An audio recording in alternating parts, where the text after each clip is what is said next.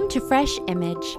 Fresh Image is a nonprofit Catholic ministry committed to providing individuals and communities with resources to facilitate the full flourishing of the image of God in each and every single human person. Not only will you find hundreds of articles, convenient audios, and presentations on our beautiful faith, but also catechetical resources to be used in the classroom, at the parish, and at the kitchen table.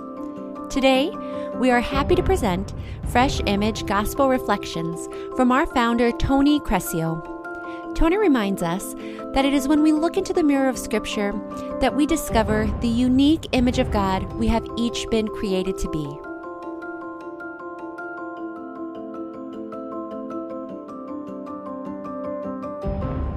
My dear friends in Christ, last weekend we were given the opportunity to see the master teacher interact with two very distinct personality types which can, in a very broad way, divide the human family into two types. On the one hand, there are those who strive to live according to the virtues of meekness and humility, and on the other, the self-referential, who allow the primordial vice of pride to determine their approach to life. Over the course of our discussion, it became very obvious that the prideful refused to allow the divine teacher, Jesus Christ, to penetrate their hardness of heart. To this group of self-pleasers, the Canaanite woman of great faith served as a foil. In the Canaanite woman, we saw an imitation of Christ's humility, which allowed the light of truth to penetrate her heart, and through her shine upon those around her, to see that it is only by faith working through love that the human creature serves as an instrument of God's healing in the world. This weekend, the Lord turns to interrogate us, posing us a question whose impact knows no limit. The readings for this week have a traditional importance in terms of the life of the church. Many will focus upon the person of Peter and his confession of Jesus as the Christ, the Son of the living God, in today's gospel, a confession which wins for Peter great praise from our Lord, who responds by saying, "Blessed are you, Simon Bar-Jonah, for flesh and blood has not revealed this to you, but my Father who is in heaven. And I tell you, you are Peter, and on this rock I will build my church, and the gates of Hades will not prevail against it. I will give you the keys of the kingdom of heaven, and whatever you bind on earth shall be bound in heaven, and whatever you loose on earth shall be loosed in heaven." This exchange has become the locus classicus for defending the Church's understanding of papal primacy. A large part of our discussion today will focus on this exchange with the aim of complexifying the discussion. I want to be clear that complexifying the discussion is not intended to deny the usual claims which get made with respect to this passage. Instead, I think the Church at large, regardless of denomination, can benefit from just such an approach, perhaps providing the basis for a fruitful ecumenical dialogue when it comes to this subject. Said differently, I would like to introduce some nuance to the regular dialogue which surrounds this topic precisely by looking at the text itself, which has just as much to tell us about who we are as who Peter was and is. By way of beginning, however, we will first broaden our contextual scope in order to give us a clearer view of what is taking place in this important episode. It is interesting to note that in many ways, Matthew is here repeating the narrative pattern he had previously used in chapters 14 and 15. There, we see the feeding of the 5,000, followed by manifestations of Jesus' divinity as he walks upon the water and calms the storm, and then as he performs many healings. This is followed by an interaction with dissenters, Jesus teaching the disciples, and finally, the declaration of the Canaanite woman's faith. Similarly, the broader context for our passage today includes Jesus performing many healings, the feeding of the 4,000, an interaction with dissenters, Jesus teaching the disciples, and finally, Peter's confession of faith. If we compare the two narrative sets, we see that they contain nearly the same textual elements, the only difference being that the latter set does not include what I have called manifestations of Jesus' divinity. However, the reason that it has not here been listed as a separate item is not due to its absence, but rather its relocation. For in the latter set, the manifestation of Jesus' divinity is contained within the exchange between our Lord and Peter, as we shall see. Recognizing that the inspired author has created an interpretive pattern for us to follow, we will once again focus on the disparity between the exchange Jesus has with his dissenters and with those who humbly recognize Jesus for who he really is. For it is this disparity that enables us to see how God teaches the human family. Setting up this contrast brings two interrelated points to the fore. Once again, as in the previous textual cycle, it is the Pharisees and Sadducees who confront Jesus. Their aggressive attitude has something to teach us. Notice, please, that in both cases, these groups pose a question to Jesus. However, that they phrase their accusations in the form of a question is merely a thin rhetorical veil draped over their prideful and calloused hearts. Their intent is not to learn from the Master, but rather to set themselves over and against him in a misguided attempt to make themselves, if not his superior, at least his equal, as the ensuing exchange makes clear. In contrast, recall the attitude of the Canaanite woman, who humbly comes to Jesus with a genuine plea, and patiently waits to receive the gift she knows he is able to give her. Though not readily apparent in the text itself, Peter approaches Jesus with the same attitude of the Canaanite woman in our gospel for today. Peter is not typically remembered for his patience and humility. After all, Peter immediately left his fishing nets behind to heed the call of the shepherd and follow him wherever he may go. However, it is precisely Peter's patience and docility which enables him to receive the revelation of the Father today, that the one before him, the one whom he accompanied every single day, was the Christ, the Son of the living God, who has the words of eternal life, and who speaks these words to those who approach him in humility. What else does this contrast tell us, if not that these words of eternal life, the truth, is not ours to grasp as fruit from a tree, but instead must be received as a gift in humility and meekness, just as the Canaanite woman had. Jesus exemplifies the virtues of meekness and humility as he teaches his disciples and us today. St. John Chrysostom highlights these virtues in his commentary on the episode, telling us that our Lord did not first ask the disciples their own opinion, but that of the people at large. John says, in order that when they had told the people's opinion, and then were asked, "But who do you say that I am?" by the manner of his inquiry, they might be led up to a sublime notion, and not fall into the very same low view as the multitude.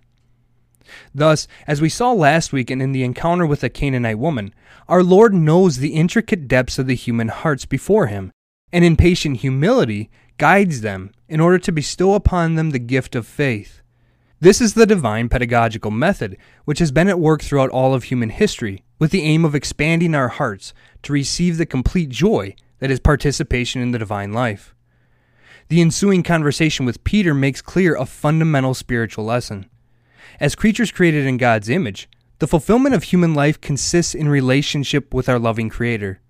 And it is therefore only in relationship with our Creator that we come to discover who we are as creatures. This is made clear by Jesus' response to Peter's confession.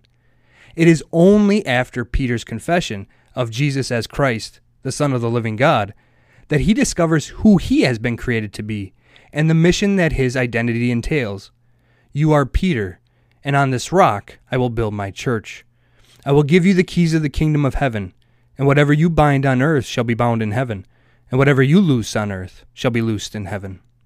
Once we get past the standard contested connotation of these words, we realize that neither sweeter nor more loving words could ever be spoken. For these words express the fulfillment of the human heart's desire. Just as he had to the prophets who lived in intimate relationship with him down through the centuries, today we witness our loving Creator say to Peter, I know exactly who you are. For even before I formed you in your mother's womb, I knew you. It is my voice which first called you into existence, and which has called you from the stillness of every night since, desiring to share with you the great plans I have for you, plans to make you my instrument of hope and love to the world. And if there is any question that it is the very word of God calling Peter to such work, consider that his promise consists of giving what only God can. Jesus has promised to give Peter the keys to the kingdom of heaven and to confer upon him the power to forgive sins. And what else is the power to forgive sins than the power to bring healing to the deep divisions hidden within the human heart, the divisions so frightfully apparent among the members of the human family, whose source is the division between the human family and its loving Creator. It is at this point that I wish to complexify the discussion which typically surrounds this passage of sacred scripture based upon the interpretations of two great champions of the church, representing both East and West. One, representing the East, has already been introduced, St. John Chrysostom. The other, representing the West, is St. Augustine of Hippo. The two read this text in very similar ways. In Homily 45 on Matthew's Gospel, Chrysostom tells us that our Lord's words, "You are Peter, and upon this rock I will build my church," suggests that our Lord intends to build his church upon the faith of Peter's confession. Augustine concurs in Sermon 295. However, in his 124th homily on the Gospel of John, Augustine comments on the passage once again and tells us that Christ himself is the rock upon which he will build his church. Lest some be dismayed at Augustine's interpretation of the text, or perhaps overjoyed, depending on our denominational proclivities, we ought to note that Augustine is interpreting the text in an intra-scriptural manner. Said differently, he is interpreting this passage in light of other scriptural passages which refer to Christ as a rock.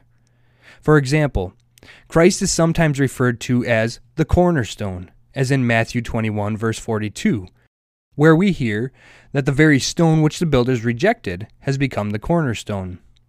We find the same in Psalm 118, Acts chapter 4, and 1 Peter chapter 2. At other times, Christ is referred to as a stumbling block, as in 1 Peter 2, verse 8, and 1 Corinthians 1, verse 23, where Paul writes, "We preach Christ crucified, a stumbling block to Jews and folly to Gentiles." Christ also suggests that he alone is the rock who can provide a firm foundation for the church at the end of the Sermon on the Mount, where he tells us that everyone who hears these words of mine and does them will be like a wise man who built his house upon the rock. To be clear, all of this in no way denies Peter's primacy among the apostles, which is quite evident in Scripture. For example, Peter is constantly named first in lists of the disciples, and continually functions as the spokesman of the group. What's more, to say that Christ is the rock upon whom the church is built first and foremost does not deny that Peter plays an analogous role in the church.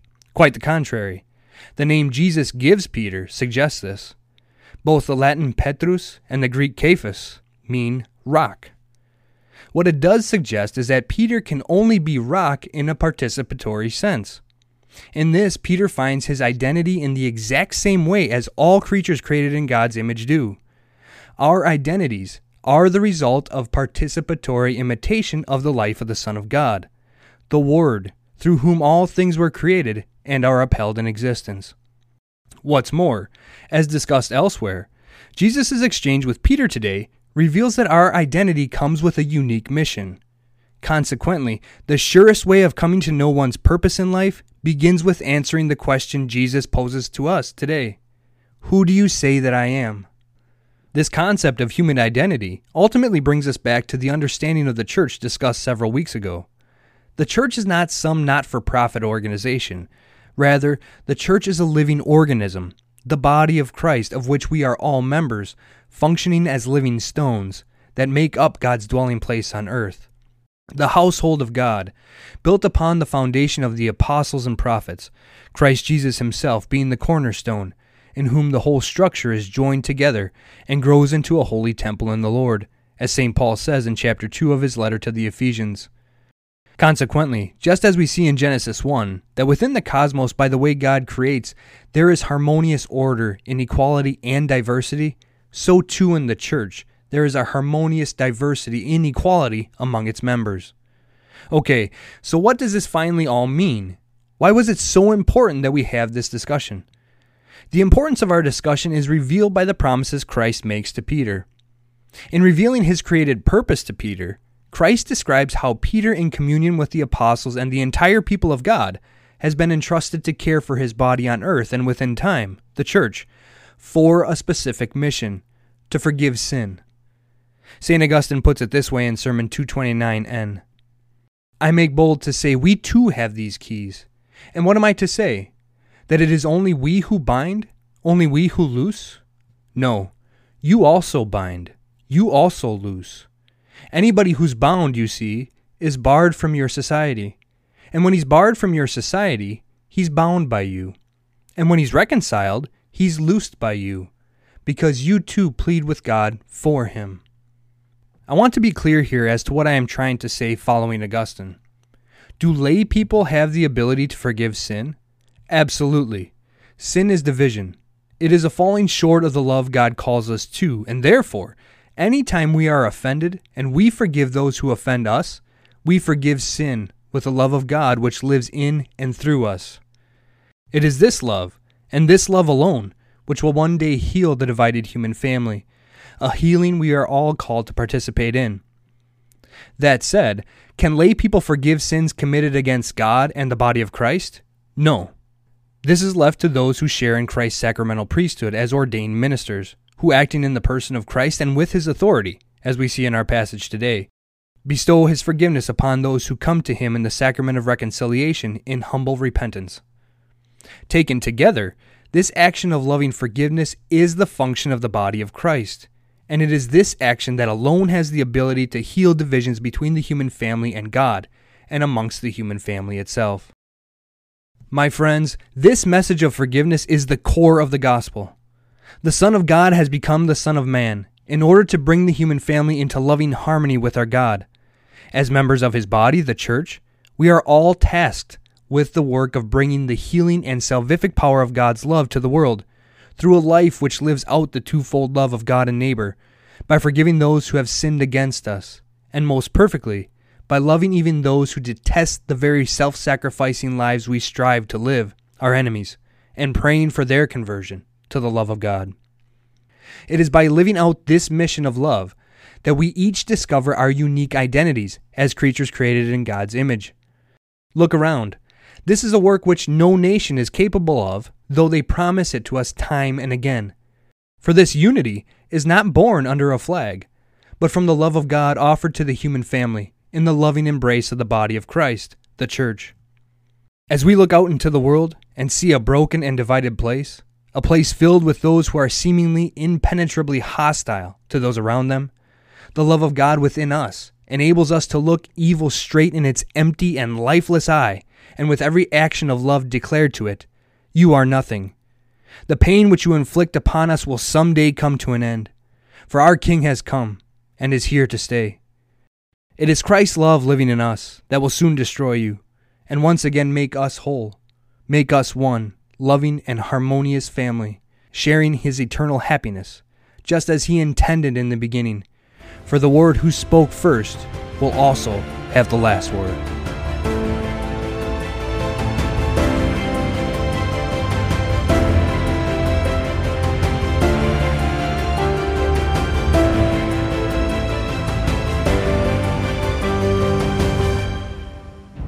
Thank you for listening to this week's Gospel Reflection.